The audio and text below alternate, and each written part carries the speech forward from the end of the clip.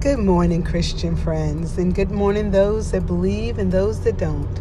I just want to share this morning just briefly with you that God is in charge. Despite the strife we might come up against, cry it out and know that God is in charge. Ask Him to be the leader of your life and watch God work in miraculous ways. He loves us.